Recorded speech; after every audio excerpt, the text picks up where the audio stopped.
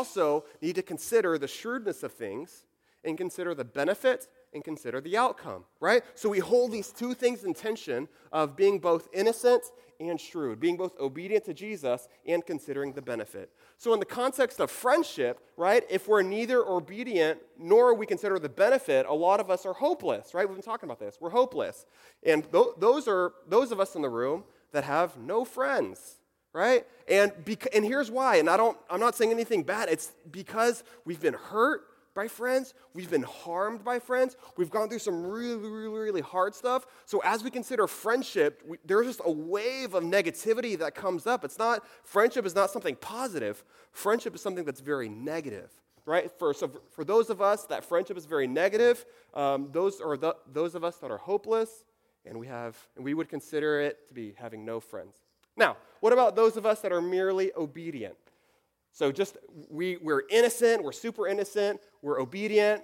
I would say we're naive, and we'll take any friends, literally anybody. You're breathing, and you're breathing, and you're breathing, and you're breathing. We're like the Oprah of friendship. You can be my friend, and you can be my friend, and you can be my friend, and everybody can be my friend, right? We have consider neither good nor bad, just everybody, right? For those of us may struggle with boundaries, may struggle with a lot of things, but we'll just take anybody at all that wants to be our friend, and we just give and give and give and give and give and give and give ourselves in order to be a good friend. And for those of us that are naive, we would even say, but if I'm not their friend, nobody will be, right? Some of us may feel that way. Or some of us may feel, I need to help them. I need to help save them. Because if I'm not in their life, man, I don't know what's going to happen, right? So those of us, that means that's a really, really good thing because our hearts are so huge, right? Which is awesome. There's so much compassion, so much purity in heart, so much innocence. But that innocence is not considering shrewdness and is not considering the benefit. Now, for some of us, we ain't got no problem with that, y'all, because we are calculating and we only consider friends with benefits, right? So, and I don't just mean that in the sexual way, friends with benefits, although that could also be true. I mean it in the sense that we only consider friends who benefit us. We don't consider the innocence and obedience to Jesus. We only consider outcomes, we only consider the benefit, and we only consider shrewdness in our friendships. So if you can't serve me, we cannot be friends. If you can't help me get to where I want to go, I don't have time for you, right? And we have these massive concrete walls with a drawbridge, and we let in people in and out, right? But most of the people stay out unless we get some of us, we may even get into that are very, very shrewd, a little too shrewd, may even involve kidnapping, where we literally go and kidnap people and then go and take them with us, and you're going to be my friend, right? So these are those of us that only consider friends with benefits. Now, what happens whenever we're both obedient to Jesus, but we also consider the benefit, right? We're confident. We're confident in who we are in Jesus, and we want to pursue safe friends, right? So for the rest of our time, we're going to talk about what it looks like to pursue safe friends. And as I'm thinking through safe relationships, I'm thinking through one of the guys that was in my fraternity. Told you I would come back to it. One of the guys was in my fraternity, this guy named Ryan. Now, Ryan and I are really good friends. A lot of our story kind of tracked together. We were in choir in college together. We joined the same fraternity. We served on staff for our college ministry. We lived in the same house with 7 other dudes because that's what you do in college. And I guess Anna and Orlando, probably a lot of similarities there. So we're great friends. Now, Ryan had a hobby, and his hobby was playing disc golf. Are you guys familiar with disc golf? So, got a few. So, disc golf, if you're unfamiliar, it's like playing golf, but with discs, or like frisbees. So, you would grab a disc, and then you kind of throw it into a pin, right? So, it's basically like golf with frisbees. So, Ryan, it was a hobby. He picked it up in college, and Ryan was really good. And me, I am competitive to a fault at times. God's working on me, but I'm competitive to a fault, right? And I think the first time I ever try something, I want to be really good, right? And also, I want to be better than everybody else, I'm being vulnerable, I'm being open, right? So whenever I try something brand new, I've never done it before, and yet in my mind, I'm like, I want to immediately be good, and I immediately want to be better than everybody else.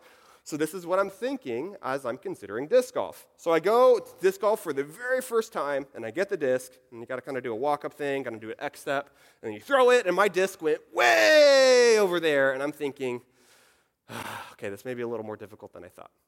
But I would play, and I would play with Ryan, and I would play with some other guys that we had, and I could never beat him. And it was frustrating. We would go multiple times, and I could never beat him. So I then moved to Dallas, and I was like, man, I really, really want to beat Ryan in disc golf. So what do I need to do?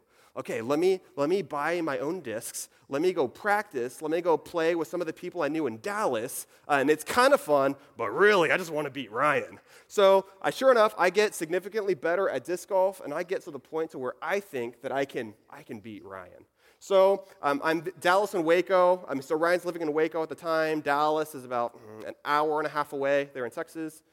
So one weekend, I go and I visit Ryan there in Waco, and I was like, hey, Ryan, you want to go play disc golf? He was like, I used to do that. I haven't really played in a while. Yeah, that'd be pretty cool. And I'm like, yes, here's my opportunity. So we go, and, we're playing, and, Ryan hasn't touched a disc in a while. Perfect shot. I'm like, oh my gosh. Okay, I can do this. So I go, do my X step, throw, my disc goes way over there. Ryan says, that's cool, Isaac, let's go find it. I'm like, oh, dude, you're not supposed to be so gracious and encouraging. I'm trying to destroy you in disc golf, and you're just like a really good dude. What's going on here? So we would play, and then internally, so we played often, and I could never beat him. I would come from Dallas multiple times to try to beat Ryan in disc golf, and I could never, still to this day, I've never beaten him in disc golf. So, but I still enjoyed it. I thought I wanted to play disc golf with Ryan so I could be competitive and beat him in disc golf. But as we would play, I realized that I would leave playing with him, and I would leave feeling so encouraged and hopeful about life and with really good nuggets of wisdom. And I was like, oh, I'm wondering if the reason I like playing disc golf with Ryan is not because it's less about the disc golf, and it's more about, I think I just like spending a lot of time with Ryan, and it's kind of just fun doing fun things with him, because I consider that to be a safe relationship, right? So whenever we would play, this is back in, 4 or 5 years ago, and I was single and I was considering dating, Ryan would just have really, really good wisdom. And some of the things that he would say was, hey, Isaac, that's really cool. How are you thinking through that? Hey, have you considered what God may say about this? Let's just consider what God may say in dating and other aspects of your relational life. And I was like, oh, man, Ryan, that's really good. Okay, yeah, I'll consider. Never really thought about that. I'll consider what God has to say. I'll pray about it more. So then as I was, moving to Dallas with a new city, and I was trying to consider new friendships, right? And I would tell Ryan, hey, man, I'm just trying to find new friends in this new city. And Ryan would say, hey, Isaac, have you considered joining a life group at your church? That seems like a good option for you, right? I was like, oh, yeah, I didn't really think about that. Okay, yeah, let me join a life group at my church. That does sound like a good option to find some friends. And then, quarter life crisis happens. You're either about to enter into, currently in, or just coming out of a quarter life crisis. If you're here at the table, welcome. So I was in my quarter life crisis, 25, 26 years old, and I would talk to Ryan about it, and he was like, Isaac, from what I know about you, it seems like you seem to be really gifted in this thing over here, and I think that you really should consider that. That seems to be where I think your skills are. I think you would flourish doing that, and I don't think you should consider this other option because that just doesn't, you can try it if you want to, but just as your friend, I love you, man, from what I know about you, it just seems like this option A over here seems to be a better fit for you. I'm like, oh, man. So these are the types of conversations we would have at the disc golf course, right? Hole 7, we're talking deep, deep, deep about life. I just really, really enjoyed my conversations with Ryan when we were playing disc golf.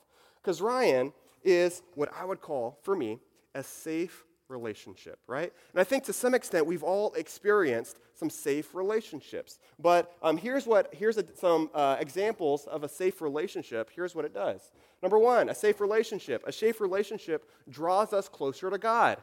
This is exactly what Ryan was doing. This is exactly what my other safe relationships would do. Help us draw closer to God, right? Say, hey, do you consider the Bible as you're thinking through this? Do you consider patterning your life after Jesus as you're considering this, right? What else do safe relationships do? Number 2, they draw us closer to others, right?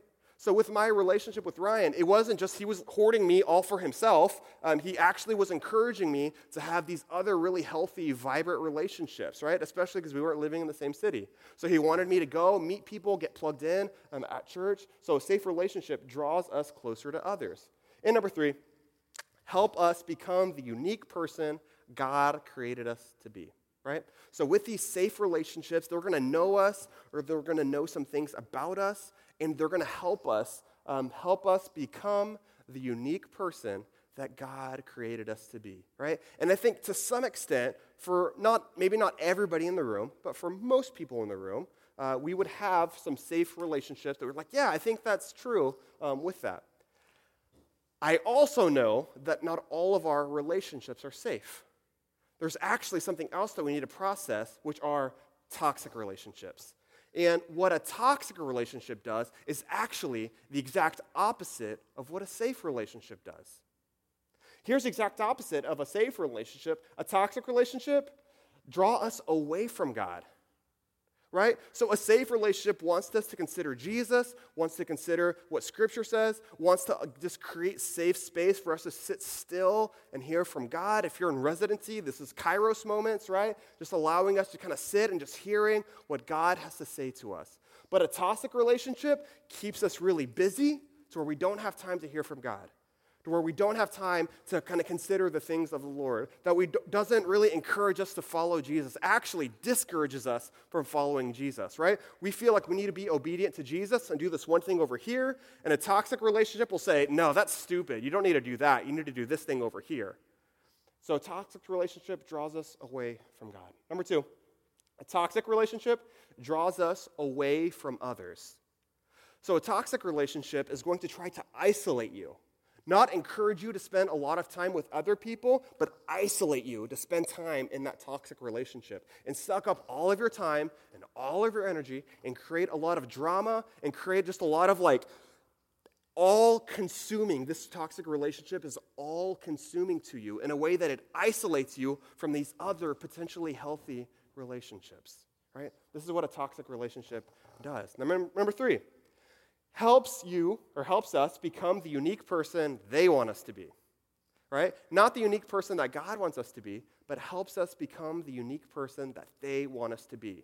Meaning, in the toxic relationships, our feelings, our desires, our own opinion, our own actions are not considered. It's all about what's best for the toxic relationship, right? So the toxic person may even come in and really try to control and try to tell exactly what you need to be doing, what you need to be feeling. So in a toxic relationship, we're going to feel like we need to become the person that the person in the toxic relationship wants us to be, right? And some of us are moving in really healthy directions, and there are toxic relationships that are going to prevent us or slow us down from moving in healthy directions, right? So even I found this quote from some random quote that was in my Insta feed that says this: don't let getting lonely make you reconnect with toxic people. You shouldn't drink poison just because you're thirsty. So this feeling of loneliness that we feel, it's not just anybody and everybody that's going to help us not feel lonely. Because if we're with lots of people, but these relationships are toxic, it's not going to cure the loneliness that we feel, right? There's something better. Now, I'm going to give a disclaimer. Toxic people are not bad, not evil. I'm not saying that you need to go in and how dare you in the toxic relationships that you're in. They're not bad, not evil. I'm merely saying in the relationship, right? I'm not saying a moral claim on the individual people, but just in that relationship with multiple people, 2 or 3 or multiple people together, just that relationship is toxic. And being in that relationship is going to hold us back. So the big idea is that as we're trying to minimize time in toxic relationships, maximize time in safe relationships, move forward in confidence with safe friends, here's the big idea. Move toward and with safe friends.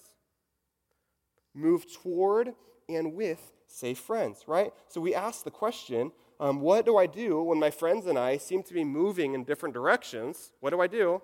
Here's the answer. The answer is move toward and with safe friends, right? So, and sometimes somebody from a toxic relationship will actually, as we're moving toward and with safe friends, a person from this toxic relationship, they're like, yeah, I want out of this toxic relationship too. I don't like this either. I'm going to come with you. I want to join you as you're pursuing safe relationships. I want that too. And that's amazing, right? We would want that for everybody. But that's not everybody.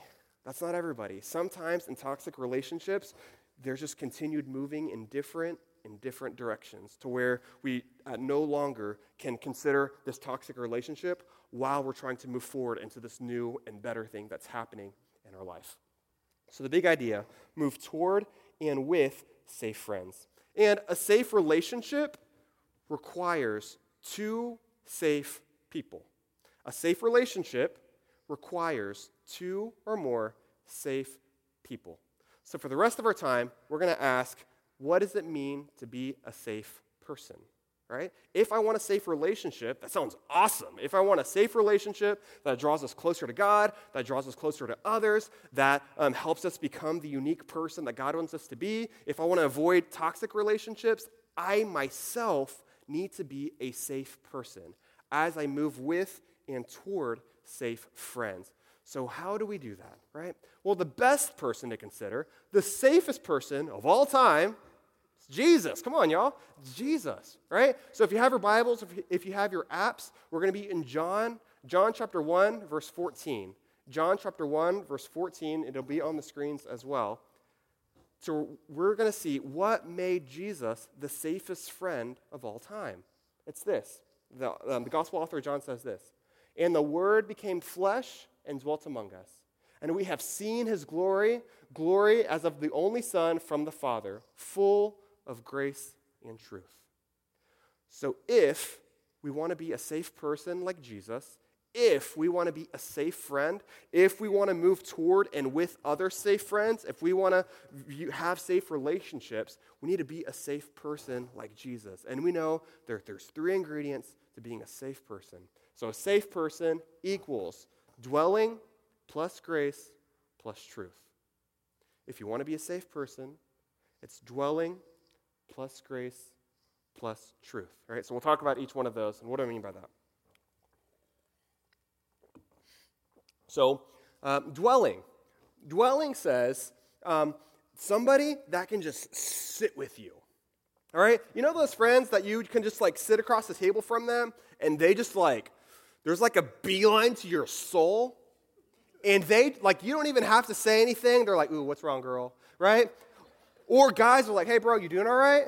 Right? So these are just people that they can just sit and can connect, right? So I'm going to make a kind of very broadly general claim, just in general. This is not with everybody, but in general, females are better at this than males, just in general. Females are just really, really good at just connecting and just dwelling and just sitting with people. Guys, for the most part, this is not everyone. Some dudes are really good at this. But just guys, for the most part, this is not our strong suit, right? So by this, I mean, with dwelling, it's you sit across from somebody, and it's not just whenever you talk about the weather, y'all, I hate talking about the weather. I hate it so much. And yet, I still do it anyway sometimes. Why? It's because, if I'm ever talking about the weather with you, it means I'm struggling with dwelling. Right? It's because I don't know, I'm not going to ask you anything about you, so I'm just going to talk about the sun. Hey, look at the sun. Oh, it's cloudy because it's Orlando. Oh, man, well, that's all I have. Bye. There's not a lot of dwelling going on, right? Or if we're just talking about sports, or we're just talking about just kind of other, guys are really good at just sharing facts, and even everyone, both men and women, are good at sharing kind of facts and things, and just talking about work. Y'all, we love talking about work. We really, really do. But a lot of times we talk about work in a way that we distance how we're actually feeling about it. So Somebody who is really awesome at dwelling is somebody that can kind of penetrate and like, no, how are you feeling? What's actually going on? It can just sit across the table and just connect with you with dwelling, right? Next is grace. Have you ever felt like you needed to walk on eggshells around somebody? You would consider them a friend, like even like a good friend, but you still felt like, man, if I say the wrong thing, if I do the wrong thing, oh man, I know that, man, with my roommate, if I leave a dirty spoon in the sink one more time, they're going to blow up on me. With people, grace means that we feel permission to be vulnerable. We feel permission to be our truest self, and we know that even in our faults, even in our failures, we're going to be met with grace, right? We feel permission to be vulnerable. We feel permission to share what's really going on, to share what we're actually thinking about something. Not the thing that we think that we think that they want to hear. We share what we actually think. And we don't even think twice about it, right? So for those of us that are good at grace, for those of us that are friends, are good at being gracious, right? We feel permission to be vulnerable. And in that vulnerability, we know we're not going to be condemned. We're not going to be judged. A safe person is somebody that has dwelling and grace, right? And then thirdly, a safe person equals dwelling plus grace plus truth. So what do I mean by truth? By truth, I mean somebody that just has really good nuggets of wisdom. Sometimes we don't really know what's going on, and a safe friend would say, hey, I think this is what's going on. And your eyes get really big, and you're like, that's exactly what's going on. What are they doing? They're helping you define reality. That's what truth means, defining reality. So a safe person who has truth means that they're going to help you define reality, help you tell you how the world is in your life, right? Help bring awareness to yourself, right? Help bring awareness to what's going on inside you, help bring awareness to what's going on around you. Has really good nuggets of wisdom, right? So a person that is really fun to hang out with, but you wouldn't take any ounce of advice from them because, if I do what they say, that would be terrible, absolutely terrible, right? You're having a bad day, and oh, you know what you should do? You should get blackout drunk 4 days in a row. You're like, I don't think I should do that at all. I think I should do something else, right? A safe person has dwelling plus grace and truth, right? A safe person equals dwelling plus grace plus truth, right? So now, admittedly, if we want to have safe friends, if we want to have safe relationships, we ourselves need to be a safe person, right? So, as I say, safe person equals dwelling plus grace plus truth. I think some of us do really well in one of them, maybe really well in two of them, but kind of struggle with the third one, right? So, admittedly, I struggle with dwelling. It's difficult for me, and you know this, and I don't want to ask for a raise of hands, but how many of y'all have I not texted back? Right? A lot. Yeah, some people are like, no, I'm doing it anyway, Isaac. You did not text me back. Why? Because I'm kind of out of sight, out of mind, right? I'm so kind of future-oriented. I'm always looking forward that I forget that I need to stop and just dwell with people and be present, right? Even here at the table, right? Again, I'm being vulnerable here. Even here at the table, I'm constantly going from person to person to person that I have to remind myself so hard just to stop and be present with people. I'm also, at times, not very gracious. I'm not. Somebody says something, and I was like, oh, no, you shouldn't have done that. You're an idiot. And then I'm like, Isaac, why did you say that? That's not very gracious. You shouldn't say that to people. And then I start, I'm not gracious with myself as I'm not gracious with others. It's a really bad situation going on. But I also struggle with grace. Truth, I'm not bad.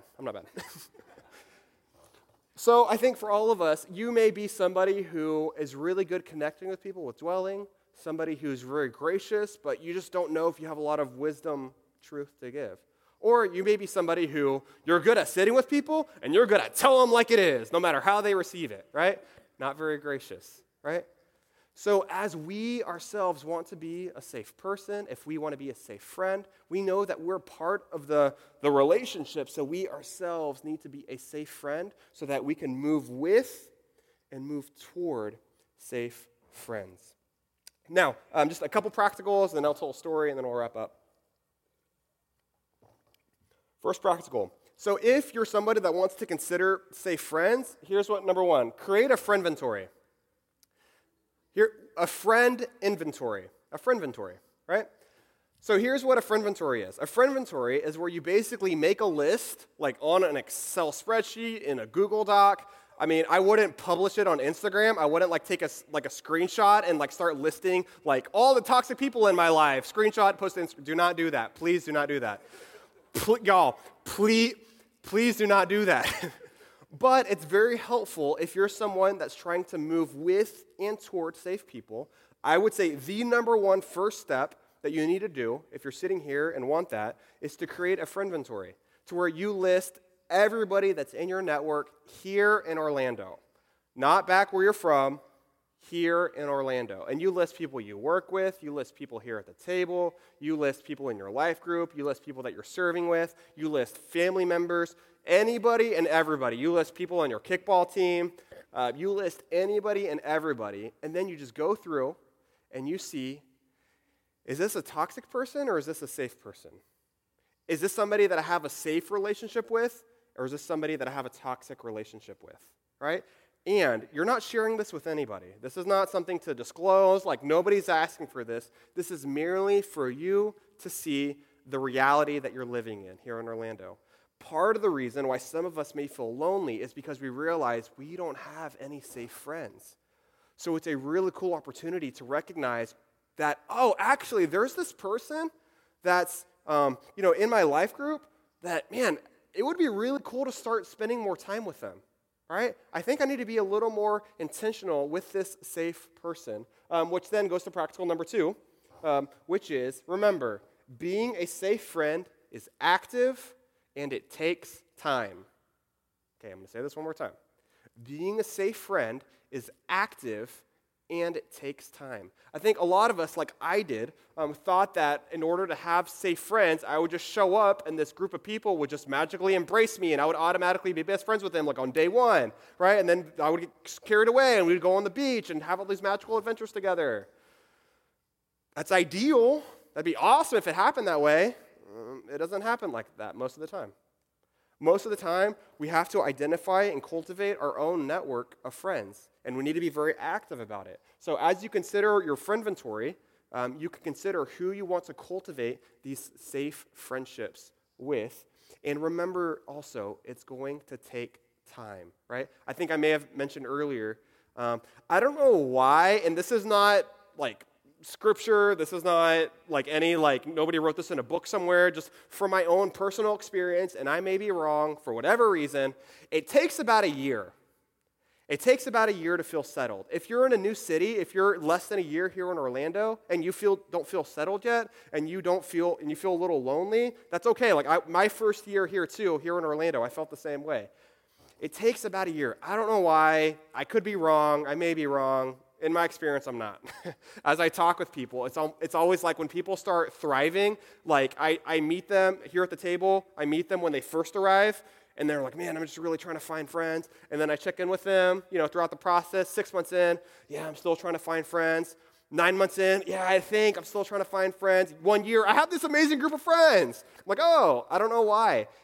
But I think part of the reason why is because this person is safe and they've put in the time and effort to cultivate safe friendships. It takes time, it takes intentionality, it takes effort. Now, I'm going to close with a story. So I've talked about my friend Ryan. So I actually went to go visit Ryan last fall. So I went to Waco, and y'all aren't going to believe this. We played disc golf, but I knew better this time than to try to destroy him. He did beat me again. So we go, and Ryan, now he's gotten married to this amazing wife named Rachel, and they are such a safe relationship to me, right? They're so safe. I feel like Ryan and Rachel are both very safe people, dwelling grace and truth. I feel permission to be vulnerable, and in my vulnerability, they're going to extend so much grace to me. They're going to sit with me. They're going to tell me truth. Right? They're going to help me define my own reality as I'm just processing my life. So I got to go hang out with them in Waco. I was already living here in Orlando. I got to go to Waco to go visit them. And we're up late. They also love Survivor. I don't know if y'all know. I like Survivor. Some people know this about me. I just really enjoy it. So they also like Survivor. So we're watching it up. I'm hanging out with them, and we're watching an episode of Survivor. And then, we're up talking, and I'm talking with both of them, Ryan and Rachel. And then it's like getting to midnight, 12:30, and Rachel's like, "You boys stay up. I'm going to bed." So she's so smart, goes to bed, gets really good rest. And Ryan and I are just idiots staying up super late till 2 a.m. talking. But as we're talking, we're just like processing. And at this point, we've had 11 years of knowing each other. We've known each other for 11 years. I met Ryan my freshman year of college. And now we have this really awesome relationship of 11 years. And at the end of our conversation, you know what Ryan tells me? He says, "Isaac, this is the healthiest I've ever seen you." And I started bawling. I was like, "What?" He's like, "Yeah, man, this is the healthiest I've ever seen you." And I'm like, "Dude, that's really awesome that you would say that. Like, just help me understand." He's like, "Yeah, I feel like before, it's not that you were a bad person. You were just always on the go, always just very interested in yourself. You were always considering just the things about your world, and you would just kind of struggle, like, considering other people, just caring for people, being able to just give, your own wisdom to people. And I feel like now, I just feel like this is, in the 11 years that I've known you, this is the healthiest I've ever seen you." And it was awesome to hear that for somebody who's known me for so long. But y'all know why he said that? It's not because of me. It's because of y'all. Because I've been here in Orlando for 2 years. And I've had really safe people here in Orlando. And I've learned for myself what it means to be a safe friend. And I've tried and I've taken steps. I've developed where before I was not a safe person. But now, and technically, Ryan didn't even technically call me a safe person. He just said it was the healthiest he's seen me. So y'all take that with a grain of salt. But I think part of the growth and development that he saw was just spending time here at the table, spending a lot of time with Doug, who's been very safe to me, spending a lot of time with our staff team, spending a lot of time with our life group leaders, our coaches, our captains, our residents, just people here, members here at the table. So after 2 years of just being able to do that and then going back for somebody to say what he told me, it was really cool. It was a really cool moment. So being in safe relationships, the big idea, moving with and toward safe people is going to help you flourish in life as you consider friendships. So I don't get it right all the time. I still mess up a lot. I'm still not always a safe friend. I still struggle with dwelling at times. I still struggle with being gracious at times. Even truth, I still struggle with knowing truth at times. But I'm not a perfect friend, but that's my aim. And I hope that's our aim for all of us, is that all of us just kind of put our aim on Jesus to be a really safe friend. And that as we're following Jesus, we ourselves can model Jesus' life in dwelling in grace and truth, so that here at the table and here in Orlando can be some of the safest relationships that people have ever had. So we're going to stand and sing in a little bit, but I'm going to pray for us. So Father, we just thank you so much for who you are. Thank you for your steadfast love, God, and for your grace toward us. Thank you, Jesus, for being the best friend that any of us have ever had, and just modeling what it means to be a safe friend as we're pursuing safe relationships. I just pray for my friends here at the table, God, that we will just cultivate safe relationships here. We love you. In Jesus' name, amen.